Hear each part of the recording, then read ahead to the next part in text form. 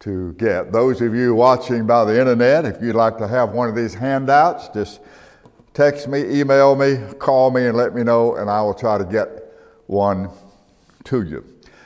Jeremiah chapter 31. Jeremiah chapter 31. The days are coming, verse 31. Jeremiah 31, verse 31. The days are coming. I will make a new covenant with the house of Israel and with the house of Judah. It will not be according to the covenant that I made with their fathers. That would be with Moses, their fathers, in the day that I took them by the hand to bring them out of the land of Egypt. And what did they do with that covenant? They broke it. Now, if you look all the way through, if you just read the Old Testament, time and time and time again, Moses rebukes the children of Israel because of their unbelief and disobedience. On at least one occasion, and if I can remember, maybe two occasions, but at least one, the Lord said to Moses, you get out of the way, and I'm going to wipe them out, and I'm going to start over with you and build another nation. Of course, Moses interceded. He prayed. The Lord heard his intercession, and so the Lord spared them. Let's see. Tom and Linda.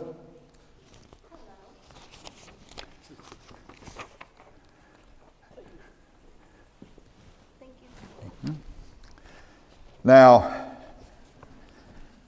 he says, I'm going to make a new covenant with them, and it won't be the covenant of law. It won't be the covenant that I made with the house of Israel when they brought them out of Egypt. They broke that covenant. He says this covenant is going to be something that's inside. Verse 33, this shall be the covenant that I will make with the house of Israel. After those days, saith the Lord, I will put my law in their inward parts.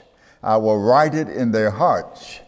I will be their God, and they shall be my people. Several times the Lord said to Moses, they've got my law, and they say amen at the right time, and they say this is what we're going to do. But he said, oh, that there was a heart in them to obey. Oh, that there was a heart in them to obey. All right, Ashley, you want a handout? We're so informal on Tuesday night, aren't we?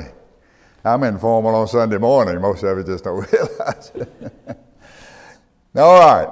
Then he says, verse 34, he says, in this covenant, everybody that's in this covenant will know me. Verse 34, they shall teach no more every man his neighbor and every man his brother, saying, know the Lord. They'll all know me, from the least of them to the greatest of them. I will forgive their iniquity. I will remember their sin no more. Now I want you to turn to the New Testament, book of Hebrews. Book of Hebrews. Now we could just spend the evening here looking at the book of Hebrews. We're on chapter 8.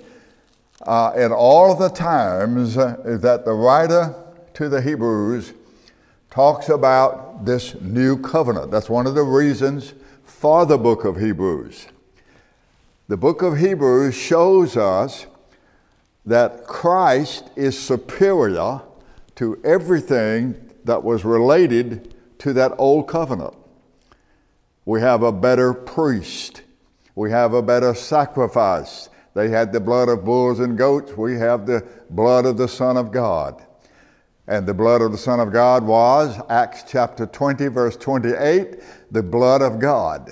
Read it, Acts chapter 20, verse 28, where we're told that the blood of Jesus Christ, if Jesus is the Messiah, if he is the Son of God, then he has the blood of his Father.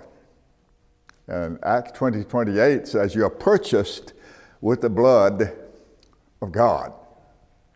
Now here in Hebrews chapter 8, as I was saying, we have a better priest, we have a better prophet, we have a king that's not a sinful king. You know that when David established the kingdom, his son Solomon followed him, and Solomon was given all kinds of wisdom to govern. That's not usually pointed out. It wasn't that he was just wise in everything. When he asked the Lord said, "What do you want?" And he said, "Well, I don't want riches. I want the ability, the wisdom to govern your people." Because we know that Solomon became the greatest fool in the world. 700 wives, 300 concubines. That is not a wise man. And the scripture says that his wives, when he was older, his wives turned his heart away from the Lord. Now, what I think that shows us is that no matter how much wisdom God could give to men, they still fall short. They still sin. All of this points to why we have to have a Savior. And this Savior, this hope for a Savior, for a perfect redemption, is in this new covenant. Now, several of us wrestle with these things. I'm still wrestling with them. There'll be some things in these notes that I gave out to you. You say, "Well, I don't know about that." That's okay. You can wrestle with that. You can deal with it. Because we know that there are all kinds of promises in the scripture that God made to the nation of Israel. We know that. As a nation. As a nation. Maybe when we finish this, I'm going to teach you verse by verse Romans 11, which I think is very, very important. And I think shows some things that would help us understand this new covenant and the relationship between that and the nation of Israel. Well, anyway, there are people here tonight who have various and sundry views about the last days. I've been teaching about the last days for a while on Sunday morning. There are people who believe that there is still a purpose for national Israel. There are those who believe that is not the case. And I'm telling you this, you can be a child of God and take any of those views. We can sit down and talk about it, we can discuss it, and I can tell you right off the bat, I don't have all the answers. I know this, I know that not a Gentile or a Jew can know God except through his Son. I know that. I've had a Jewish friend in my house for the last 2 days. We've known him for a long time. His mom and dad did not take him to synagogue. He was not a religious Jew. But he was a Jew nonetheless. And we had a great chance to witness to him and talk to him. And many Jews today, individual Jews, are coming to know the Lord. But the nation of Israel, after the flesh in Israel today, though our heart goes out to them for all of these things happening to them, all of these wars, and it's probably going to get worse. They themselves are not believers in Jesus as Messiah. Netanyahu does not believe that Jesus is the Messiah. I have contributed to the Christian fellowship of Jews and Christians. Probably some of you have. It's a good work. It's trying to help Jews not only in Israel, but Jews in the Ukraine that are under all of this bombing and all of the things. But what I'm trying to get to is this. The old covenant was a covenant of law. The new covenant is a covenant of the heart. It is a spiritual covenant. And this is very, very difficult for us in some passages to get a hold of it, simply because of what we understand many times about the Old Covenant. Hebrews chapter 8. I don't think I even read this passage yet. Hebrews chapter 8. He says in verse 6, 6, he says in the first verse of chapter 8, I'm going to sum up what I've said so far. Hebrews 8, verse 1, of the things we've spoken of, this is the sum. So he begins to sum up what he said in the first 7 chapters.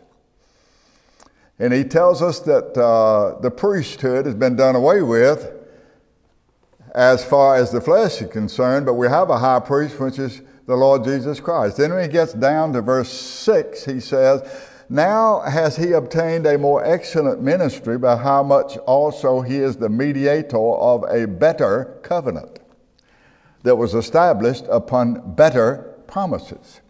For if that first covenant had been faultless, and by faultless, what does he mean? Was there anything wrong with the covenant? No, what he means by this is that first covenant could not make those who observed it without fault before God. They were still sinners. No matter what you did, no matter how many sacrifices you offered, how much you prayed, you can never be right with God by any of the works of the law. Okay? So if that first covenant had been faultless, if it had been able to get the job done to make men without fault, then no place would have been sought for a second covenant. But finding fault with them, notice now, not finding fault with the covenant, finding fault with them who were under that covenant, he said, the days come, saith the Lord, when I will make a new covenant with the house of Israel and with the house of Judah. Where did he get those words? We just read them in Jeremiah chapter 31. The New Testament is the Old Testament revealed. The Old Testament is the New Testament concealed. It's opened up in the Lord Jesus Christ. I will make a new covenant, not according, verse 9, not according to the covenant that I made with their fathers in the day when I took them by the hand to lead them out of the land of Egypt, because they continue not in my covenant, and I regarded them not, saith the Lord.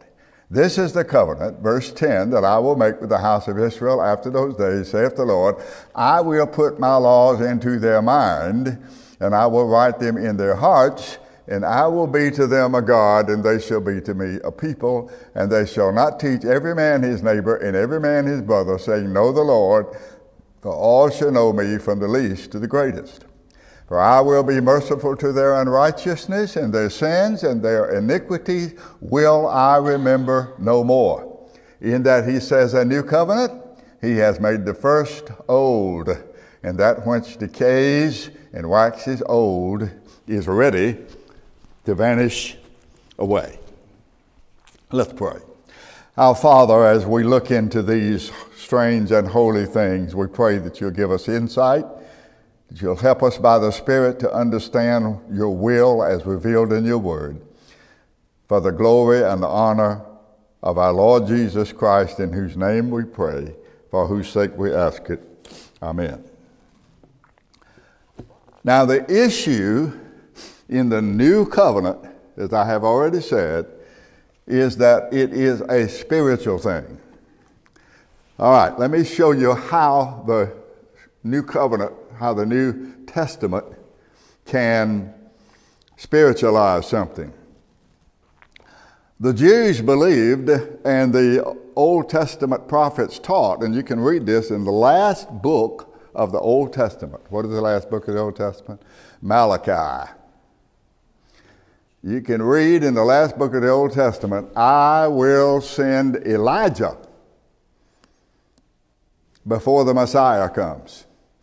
And Elijah will come, and he will announce the Messiah is here. The prophets taught that. The Jews believed that. When Jesus was on the cross and he said, Eli, Eli, lama sabachthani, that is to say, my God, why hast thou forsaken me? Some of them thought he was calling for Elijah. Okay? But what did Jesus say about that? Well, this is what he said. He told his disciples, they said, why do the prophets say that Elijah is coming first? And he said, if you can receive it, I say unto you, Elijah did come first. He said, John the Baptist was that Elijah. Now, who would have been able to figure that out? Nobody could figure that out.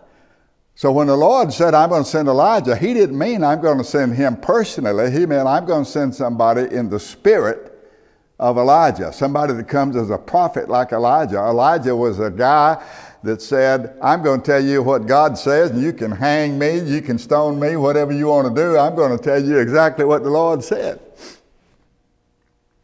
The prophets were not popular. When you read in the book of Hebrews chapter 11 about the heroes of faith, and you get toward the end of chapter 11, you read about somebody being sawn in two, cut in two. You know who that was? It was Isaiah the prophet. And it is said that the reason he was cut in two is because he said he saw the Lord. And if you say you saw the Lord, you're lying. You're lying. You can't see God and live. That's what they said. Remember, not Job, but somebody else said the mom and dad of Samson thought that they were going to die because they had seen the Lord. And so when you say that God has visited planet Earth in the person of a human being that's 5'10" to 6 foot tall, you're saying God Almighty who made this universe, you're saying he has been in this world as a man. As I said this past Sunday, that is the stuff of visions and dreams to the world and the unbeliever. So what I'm emphasizing to you tonight is that all of these things have to be seen from a spiritual viewpoint. That's the only way you're going to be able to understand this new covenant. Now, in that paper I just gave out to you, that top statement up there with those passages, that's what we've covered for the last 2 weeks. I am a Messianic Gentile who's come to Mount Zion and the altar. I have been circumcised by Jesus. I have the Torah, the law in my heart. I am a child of Abraham. I am a member of the temple. Jerusalem is my mother. Jesus is my high priest. I have entered into the Sabbath of rest. Therefore, I am a partaker of Israel's spiritual heritage. I am a spiritual Jew. Therefore, I belong to the Israel of God. Now, that's what we've covered for the last 2 weeks, and I've put some passages in there with that. Tonight, we won't be able to cover all of this, and I don't think I will. I'll let you do some studying on your own, but let's look at some of these. Let me just mention some of them, and then we'll look up some of them. What has passed away and what has been replaced? Now, I do not say that I endorse what's called, among theologians, and this is where I think we get in trouble, we want to put everything in a neat little systematic theology package. And I don't believe you can box up the Word of God in the little systematic theology passage. And that's why we have folks that fuss and fight about the millennial, premillennial, postmillennial, amillennial, the rapture, pre-mill rapture, mid-split rapture. We're all confused about that, and people, there are churches that won't let you in unless you endorse a certain school of eschatological thought. We have a statement for people who become part of this assembly. It is not necessary for one to subscribe to a certain school of eschatology, that is, last things, prophecy, to be a member in good standing of this church.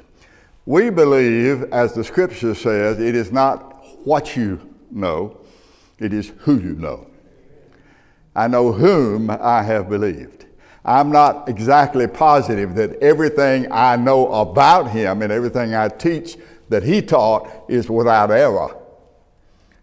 I could be wrong in some areas, but I should have a good conscience about it. You ought to have a good conscience about what you believe. You ought to say, this is what I believe here, and this is why. You should know that. If you differ with other brothers and sisters in the Lord, that's okay. It's all right to have differences. There have always been differences, and there are going to be differences until the Lord Jesus Christ comes here. So our salvation is not in whether we get it right about this, but whether we know him. Okay? So what has passed away and what has been replaced? Melchizedek, has replaced Aaron forever. Hebrews chapter 7. You can read that in your Bible. In other words, the significance of that statement is that Jesus was not just another priest in the Aaronic priesthood. Aaron was the first high priest. He was Moses' brother, then his sons, then his grandsons, then his great-grandsons. And that continued all the way down to 70 AD when Titus, the Roman general, came in and destroyed the temple. Now the Jews don't have a spiritual lineage for offering sacrifices. They can't really do it. They might do it anyway, but they can't do it biblically because that line has been destroyed. But we know this, Jesus was not just another priest in the line of Aaron. He was in a totally different priesthood. He was in the Melchizedekian priesthood. And we looked at that last week from Hebrews chapter 7. You remember Melchizedek was the king and the priest that met Abraham when Abraham was going back home after a victory against the 5 kings. And it says that Abraham gave tithes to Melchizedek. And the writer to the Hebrews says that Melchizedek, there have been theologians that believe that Melchizedek was the pre-incarnate Christ, that he was Christ before he came into the flesh. There are others who say, no, he is a good type, a good picture of Christ, but he wasn't Christ himself. It's like arguing about the foundation of the world. Was anybody there to see it? No. So that's why it says in the book of Hebrews, it is through faith that we believe that God created the world. All right, the second statement here, Christ, the giver of life in the Spirit, has replaced Moses, the lawgiver. Does anybody have any question about that? Christ, the giver of life in the Spirit, has replaced Moses, the lawgiver. Now, what does that mean? It means this. You can get all your rules and regulations and all your directions from the Lord Jesus Christ. It means he is the head of the church. You don't have to go to Moses, and then Moses sends you back to Jesus, and then Jesus sends you back to Moses to show you how to live. Now, here's what I've just said.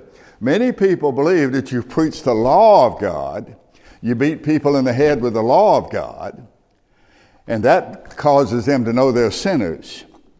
All right, then they need a Savior, so they go to the Lord Jesus Christ to be saved. But then they don't know how to live, so Jesus sends them back to Moses to tell them how to live. You don't live your life in this world by the 10 Commandments. If you do, you still have a law mentality.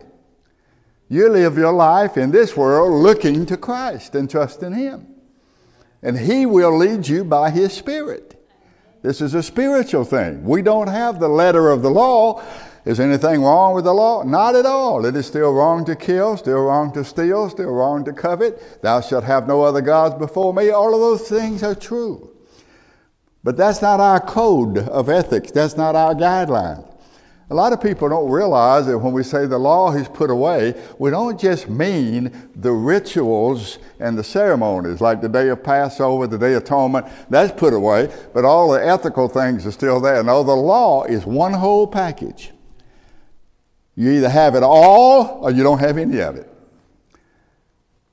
You'll have a moral law like don't covet, and then the next verse it'll say, don't seethe a kid in his mother's milk. But that's a moral thing too, under the law. That's a disobedient thing in the law. You see, that is done away with in Christ. Does anybody not understand that? You need me to enlarge any more on that. Christ, the giver of life in the Spirit, has replaced Moses, the lawgiver. I'll tell you what, let's turn to Acts chapter 2. That's the passage I gave you there, Acts chapter 2. Maybe we'll spend a couple of Tuesdays on this. But I want you to understand that all of these things, the contrast is between the letter of the law and the new covenant, which is a spiritual thing that deals with our hearts and our minds. Acts chapter 2. Verse 33, being by the right hand of God exalted, and having received of the Father the promise of the Holy Spirit. Am I in the right chapter? I think I am. He has shed forth this which you now see and hear. David is not ascended into the heavens. He's quoting a passage from David. And he says, David is not ascended into the heavens, but he said, the Lord said to my Lord, sit at my right hand until I make your enemies your footstool. Let all the house of Israel know for sure that God has made Jesus, whom you crucified, Lord and Christ. Lord means he's Lord of Moses. He's Lord over everything. He's Lord over everybody. Okay? He has made him Lord and Christ. The Jewish people still have, of course, even those who are believers in Jesus as Messiah, they still have a struggle about this. The last question when Jesus was taken up into heaven, Acts chapter 1, the last question that Jesus' own disciples had was, will you at this time restore the kingdom to Israel? And he said, it's not for you to know the times of the seasons once the Father has put it in his own hand, and he went up into heaven. Because they did not understand that the gospel was going to break down, as it says in Ephesians, the middle wall of partition between the Jews and the Gentiles. And now, in my opinion, according to the New Testament, there are two kinds of people in this world, believers and unbelievers. You can be a Jewish unbeliever, you can be a Jewish believer. You can be a Gentile unbeliever, you can be a Gentile believer. But there's just two types of people.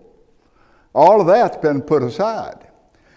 So he tells us here in Acts 2 and in Romans 8 that Christ is now our, if we have a lawgiver, he is the lawgiver. Number 3, the new covenant has replaced the old covenant. We just read that in Hebrews chapter 8.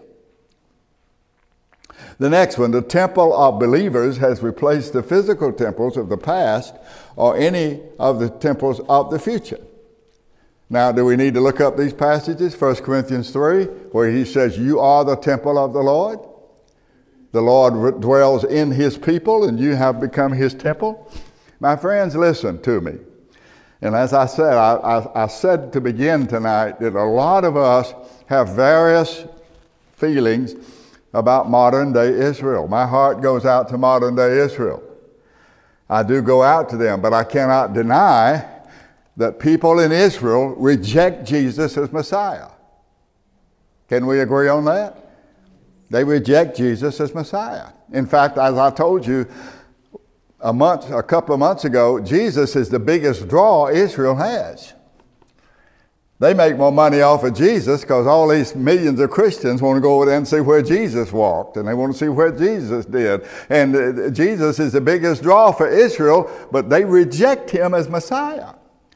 And he said in Matthew chapter 23, the last 2 verses, and in Matthew chapter 24, he said, you're not going to see me again until you say, blessed is he that cometh in the name of the Lord. And I told you that word blessed is the word for eulogy. Eulogy. When you eulogize someone, you say a good word about them. So he said, you're not going to see me again until you have a good word to say about me. And they haven't seen him again. And so I would say this. I've got a study that I'm going to bring you maybe about the third temple.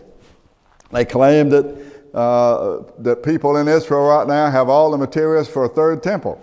And of course, if they build a third temple, it's going to be a third world war.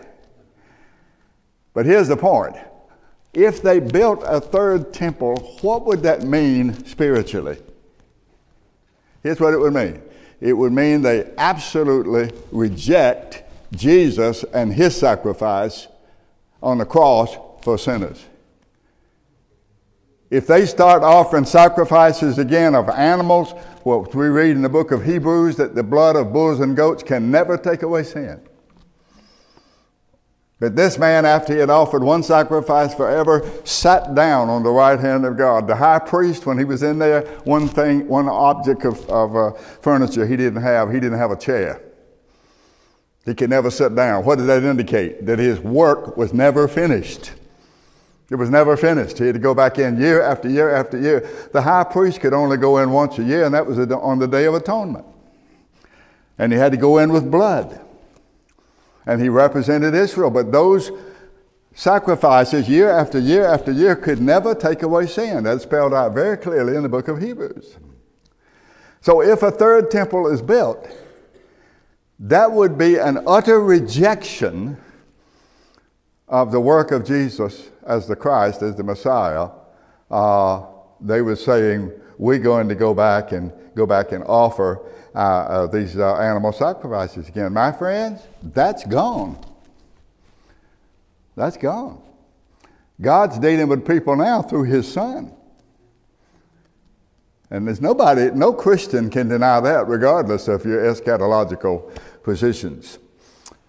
So the next one says, outward circumcision by the hands of men has been replaced by circumcision of the heart by the Spirit. And I've given you these references, Ephesians 2 and Romans 2. Outward circumcision by the hands of men has been replaced by the circumcision of the heart by the Spirit.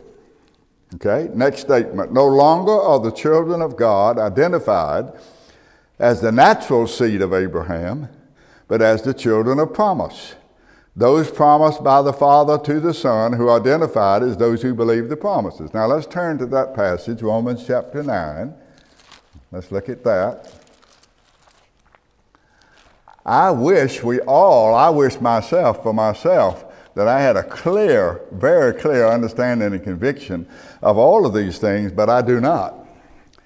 I have been bringing you a series of studies on the return of the Messiah because I believe his return is near, not just because of what's happening in Israel, though I think that plays a part, but what I see happening in the world, as I taught you this past week. In the last days, perilous times shall come. Men shall be lovers of themselves, covetous, boasters, proud, blasphemers, despisers of those that are good. I pointed out all that, went over every word in those verses, told you what that really means. I see all of that, those last days of prosperity. All of those things signal that we're headed somewhere and we're going quickly. Not just what's happening in Israel, but also including that. Romans chapter 9. In Romans chapter 9, he says, well, maybe you think the Word of God didn't accomplish what God wanted it to accomplish. Verse 6, Romans 9, verse 6. Not as though the Word of God has taken none effect, for they are not all Israel which are of Israel. Neither because they are the seed of Abraham are they all children. What was the argument of the Jews in John chapter 8 when Jesus spoke with the Jews and kept telling them, you're of your father. You're like your father. They first said, well, our father's Abraham. He said, well, Abraham didn't try to kill me, and that's what you're trying to do. You're like your father. Well, they said, our father is God. He said, if God were your father, you'd love me. For he sent me. I'm a manifestation of him. You're of your father. And finally he said, you are of your father the devil, and the lust of your father you will do. He was a murderer from the beginning. He abode not in the truth. When he speaks a lie, he speaks of his own, because he's a liar and the father of it. And because I tell you the truth, you don't hear me. So what I'm saying to you is what Paul is saying right here. He's saying that everybody, just because they can trace their lineage back to Abraham and they're called a Jew after the flesh, that doesn't mean that they're children of God. Verse 7, neither because they are the seed of Abraham are they all children, but in Isaac shall thy seed be called. All right, how many boys did Abraham have? He had Isaac and what? And Ishmael. Isaac and Ishmael. Which one was given to Abraham by promise? Isaac. Ishmael was not given by promise. Ishmael is what Abraham, Sarah, and Hagar produced. Okay? That is, verse 8, that is, they which are the children of the flesh. These are not the children of God. You're not a child of God because you're born into a Jewish household, because you're born in Israel. But the children of the promise are counted for the seed. This is the word of promise. At this time I will come, and Sarah shall have a son. Verse 10, not only this, but when Rebekah had also conceived by one, even by our father Isaac, but the children had not been born, they hadn't done any good of evil, that the purpose according to election might stand, not of works, but of him that calls. It was said to her, the elder shall serve the younger. As it is written, Jacob have I loved, but Esau have I hated. What shall we say then? Is there unrighteousness with God? God forbid. He's pointed out the fact that salvation is of the Lord. It's not if you're born in the United States. It's not if your mom and dad were Christians. It's not if your mom and dad were Jews. You have to come to know the Lord for yourself. So, verse 16, it is not of him that wills, it's not the will of man. It's not of him that runs, it's not the works of man. It's of God that shows mercy. And he deals with some tough things here. He asks down in verse 19, why does he find fault? Who has resisted his will? And you can make a case out of that when God really determines to do something, guess what? It's going to get done. Men can do what they want to do, and in spite of themselves, they'll fulfill the will of God. Isn't that what they did with Christ? They fought against the Lord Jesus. The devil came into Judas, and Judas betrayed him. When Judas betrayed the Lord Jesus, he betrayed him for how much money? Anybody remember? Okay, pieces of silver, right? You realize it was written in the Old Testament? They're sitting at the table. The table they were sitting on was shaped kind of like a U at the Last Supper. And Jesus says, one of you will betray me. And they all said, is it I, is it I, is it I? And Peter, the New Testament says, Peter looked across the table, and John was sitting next to Jesus, and he looked at John, and he said, who is it? Ask him who it is. And John said, who is it, Lord? And Jesus said, he that dips his hands in the dish, dips his bread in the dish with me. And immediately Judas walked up, and when Jesus put his hand, Judas put his bread down, written in the Old Testament. Yea, mine own familiar friend has lifted up his heel against me. He that dips his bread in the dish with me will betray me. Written hundreds of years before Judas was ever born. You know those passages that we've read so many times in Acts chapter 3, Judas, Herod, Pontius Pilate with the Gentiles, the people of Israel, did what they wanted to do, and they fulfilled the will of God. So, I don't have a question about any of these things myself. The outward circumcision and the children of God are not just the natural seed of Abraham, but the children of promise, and I believe the children of promise are those who are brought to believe the promises. And that's what it says in Romans chapter 9 and verse 8. I believe that they're brought to believe the promises. All right, then it says the Jerusalem above is free, and that has replaced the Jerusalem that is below, which is in bondage. We looked at that in detail last time, Galatians chapter 4, verses 22 through 28. I've said it several times tonight. Jerusalem in Israel is in bondage. They are not believers in the Lord Jesus Christ as Messiah. The present seating of Christ on David's throne has replaced any idea of David sitting on it in the future. If Christ is seated on the throne, David's throne, why would he get off and let David sit there? He is seated there, and he's going to be there throughout eternity. The Zion, which is above, has replaced the Zion on the earth. Hebrews chapter 12, verses 18 through 24. The once for all sacrifice, this is on the second page, I think, at least in my notes. The once for all sacrifice has replaced forever all other sacrifices, past or future. Jesus, the greater servant of the God of Israel, has replaced the inferior servant, which is Israel. Now, I want you to, I quoted right here, but would you like to turn to Matthew chapter 2? Let's just look at this in your Bibles, Matthew's Gospel, chapter 2, a passage that has often been passed over, not made a lot of, but it is significant. Matthew chapter 2.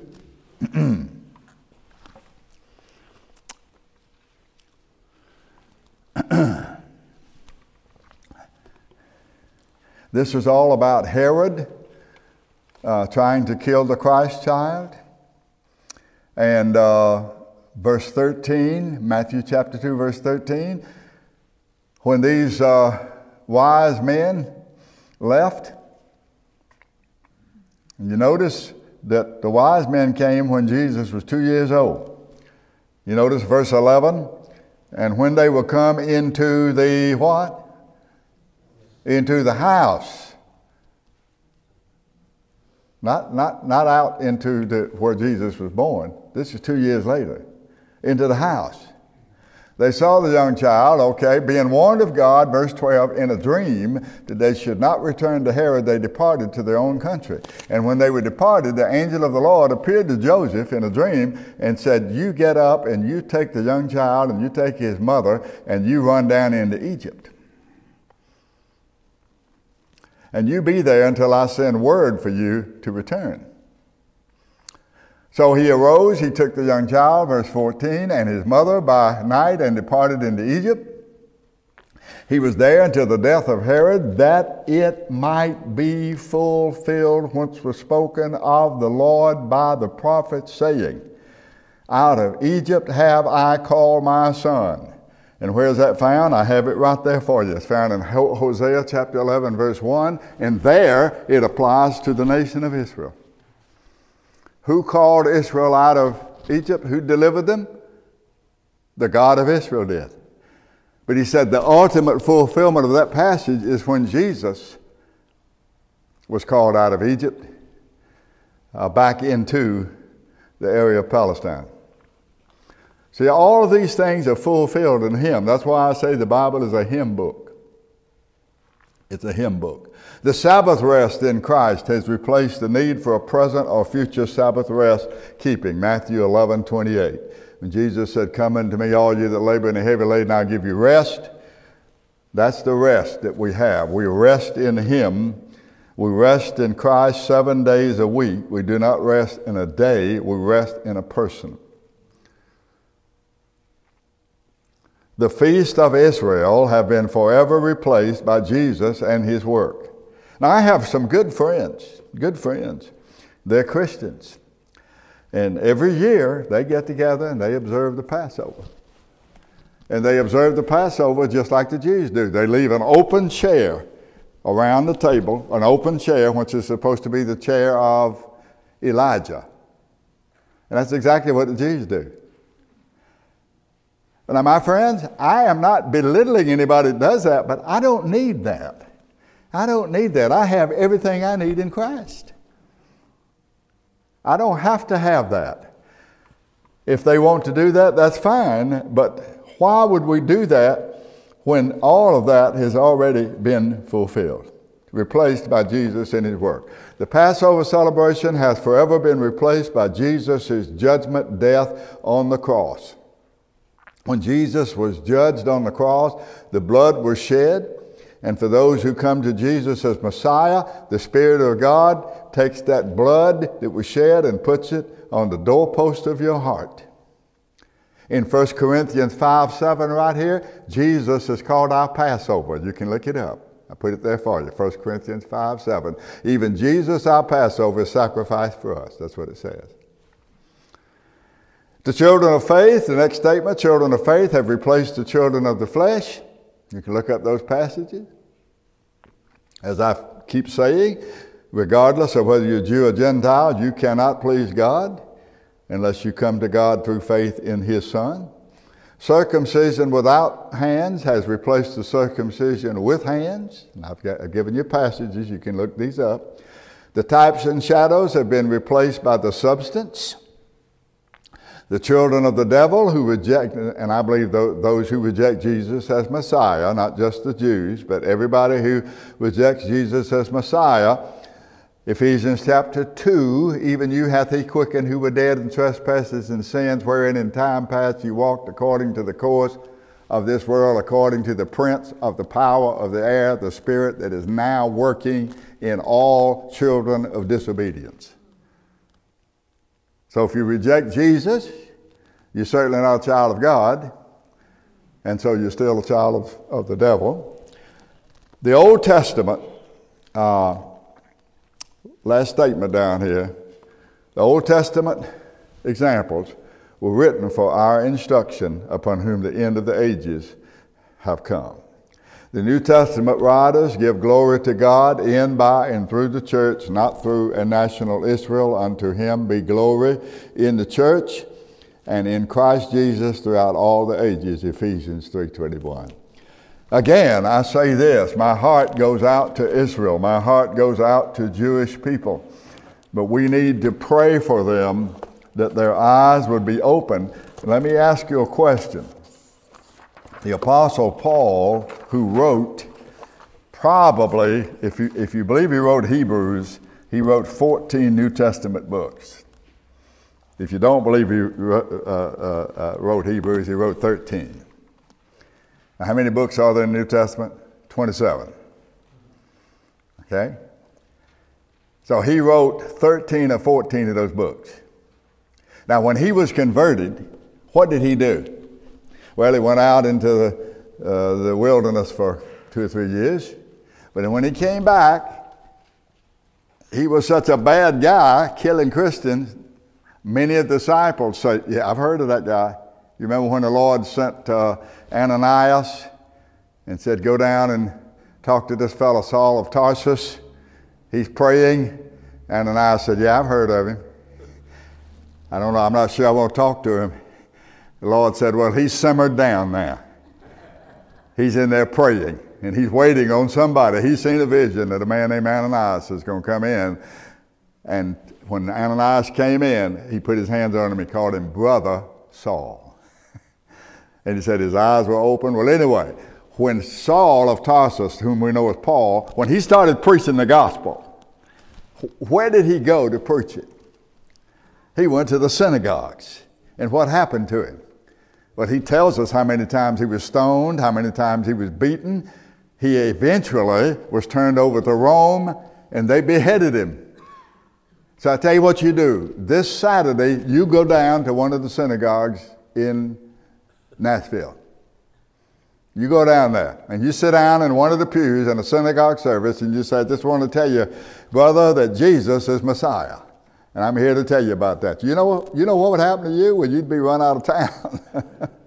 And that's what happened to Paul.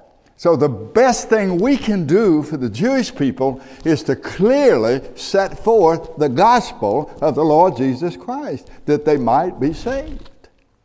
That's the best thing we can do. Faithful are the wounds of a friend, but the kisses of an enemy are deceitful. And none of us like contention. None of us want to be not liked. But if you go down to the synagogue and you start preaching that Jesus is Messiah, you're not going to be liked. And that's what happened to Paul, and that's why all of the disciples had terrible problems, because they were trying to be true to the Scripture, and they paid the price for it. May the Lord give us an understanding in these things. Father, we call upon you in the name of the Lord Jesus. We know that you've made him Lord in Christ. We know that he is the Messiah. We know he said, I am the way, I'm the truth, I'm the life. No man comes unto the Father but by me. We know, Father, that he is seated now at thy right hand, the throne of all power, there to wait until all of his enemies are made his footstool. I pray that you'll give us an understanding and give us a love for the Jewish people. Give us a love for lost people, people that are lost, that do not know the Lord. Give us a desire and a burden to be a witness by our lives, and when you give us opportunity, by a verbal witness. Thank you for your word. Thank you for your spirit. We ask your blessings in Jesus' name for his sake. Amen.